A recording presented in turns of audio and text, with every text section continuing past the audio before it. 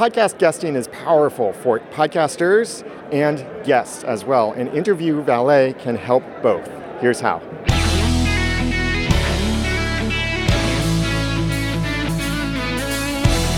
Hi, I'm Daniel J. Lewis from the AudacityPodcast.com with Tom Schwab from Interview Valet. And Tom, tell me what Interview Valet does. Sure.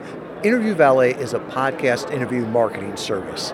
We work with inspiring thought leaders to help build their brand and their business on targeted podcast interviews. So we help the host say yes, we make it easy for them, and we make the guest powerful for them. It's more than just a booking or just another podcast interview. It's about getting real results from every conversation.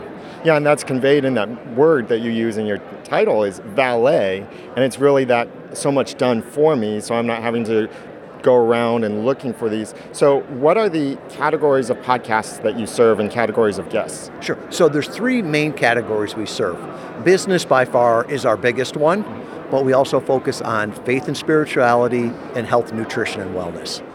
So from a guest perspective, say I want to grow my business and I know that guesting, and by the way, this is absolutely true, being a guest on podcasts, super powerful way to grow your business, grow your influence, grow your authority, grow your own podcast even. It's been the best thing for me growing my own podcast over many years and spikes after I've been a guest on certain podcasts. So huge value there. So if I am an expert and I want to be on some podcasts out there, what can you do specifically to put me on the right podcast? Right, and I would push back and say, your goal is not to get on podcasts. Your goal is to grow your business, right? And you always start with what's the long-term goal, right? And then back into it and say, who do I want to talk to, right? There's lots of podcasts. You want to talk to nice customers, not just nice people. So we start with there. What's the goal? What are you trying to do? Who are you trying to talk to? And then we identify those podcasts that have that audience, right? And it's a little bit of art, a little bit of science, and a whole lot of experience. We use a lot of data behind that. And then we work with the client too to say, what kinds of things do you want to talk about? You don't want to do the same interview over and over and over because it's not powerful, you can't repurpose it, and if people start binging on it, they're like, oh, everything's the same. Mm-hmm. So being very, very strategic on it. And I say podcast interview marketing because it's not just about the podcast interview, it's about the marketing behind it. So what things do you use to move people from being a passive listener to an active visitor and ultimately an engaged lead? Mm-hmm. And we work with our clients on that. And we work with over 200 at any one time nonfiction authors, high-level coaches, consultants, brands, really people that realize that obscurity is the biggest problem, right? They could help a lot of people if they only knew about them. And a lot of times people will say, well, should I be a host or a guest? And I'm like, there's benefits to both, right? Be a host if you want to nurture your current leads and nurture your clients. But if you want to get new exposure, if you want to get new leads, well, then you got to go on somebody else's audience. Now, what can you do for the podcast hosts out there that like having guests on their shows? Yeah, and I admire all podcast hosts, right? I've been on over 1,000 podcast interviews. I still don't have my own show. And people say, well, why not? And I'm like, because it's hard work, right? It's a commitment.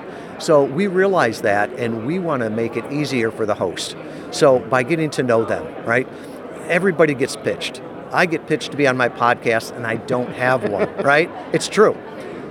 So we get to know the host. What's your show about? Who's your ideal guest? Where you want to go with this? And we've got 32 people on our team in Europe and North America. About half of them are military spouses. And so one is assigned to every podcast, right? So they get to know you, who you're looking for. And they're not making pitches. You pitch a baseball, you pitch an inanimate object, you introduce a human being. So we're introducing them to you in the way that you want and then getting the feedback. Why are they good? Why aren't they good? Because we're trying to get better each time. So you've got an advocate inside Interview Valet, and the client also has an advocate. So it's sort of that double check before anybody goes onto your show. And it's that pure advocacy that I really love about Interview Valet, and how you're not just trying to say, all right, here's this irrelevant guest, or let's just put you on as many podcasts as possible, hundreds of podcasts that are irrelevant. You're really seeking to make that good match between the podcast and the guest. So for the guest, or let's look at it this way, for the host, if they want to do some kind of work with you, what kind of cost is there?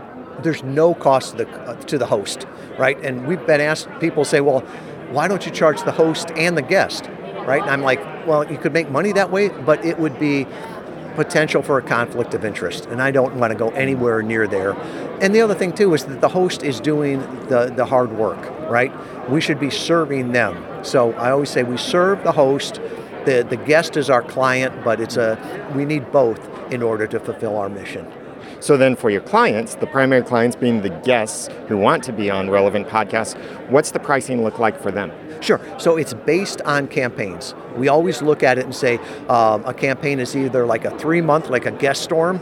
If you've got a book that's coming out, we do a lot of book tours. And last year we had 4 books. We helped hit the Wall Street Journal bestseller list. You do lots of interviews. They all drop, and you hit a list. Most people are doing what we call a brand builder. So they're out there continually getting that exposure, the backlinks, the content to repurpose. And some people will say, can I do it for a month? No, you won't see any results in a month, right? But we have long-term clients, not long-term customer, or not long-term contracts, right? So each campaign is about 6 months. We learn, we get better on that, we refine, and we always roll from one campaign to another. And engagements start at about $7,000 for the entire 6 months. There's no ups, no extras. We give our clients, the equipment that they need, all the checklists. They've got a personal client account manager. We do the prep work. We do a walkthrough interview. That's always with me. We do the one-sheets for them. And then each month we do optimization calls and say, what's the feedback from the host, from the guest? What's the data say? How can we continue to get this better? Because at the end of the day, it's not just about getting connected to another podcast host. It's about growing your business. And one of the things I always tell people is, more is not better. Better is better, yes. Right? And don't just do more interviews if you're not doing more with the interviews. So we work with our clients to promote the interviews. All of our clients promote their interviews, to repurpose it, to really get it out there, to hit their goal, not just get on another podcast. Now, if you heard that number, $7,000, and you think, that's too much, then this isn't for you, and that's okay.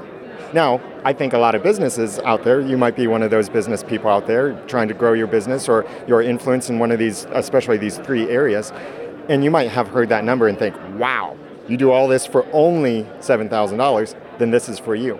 So in that, for a 6-month campaign, approximately how many guest appearances per month might guests expect or hope to accomplish? Yeah, we always tell people don't do less than 2 interviews a month. And that comes from our clients, because they'll say when they do less than 2 great interviews a month, they never get comfortable with it.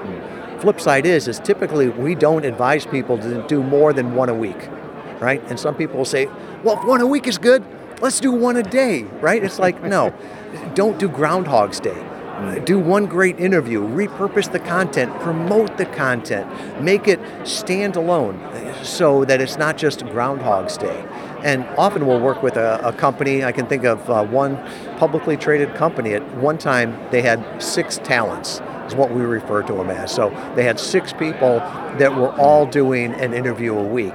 So it was much, much more powerful than one person trying to do, 24 interviews a week? Wow. So this is so much more than just, here's your little podcast to be a guest on and go and do it. You're really nurturing through before and after. And I like all of that. Hand-holding is, a simple way to put it, but that's what many people need who are especially not guest ready. And so you offer plenty of resources on your site as well to help people be guest ready in the services that you offer. And this is all fantastic that you do this, and especially those 3 areas that you serve the most. Business, faith and spirituality, and health, nutrition, and wellness.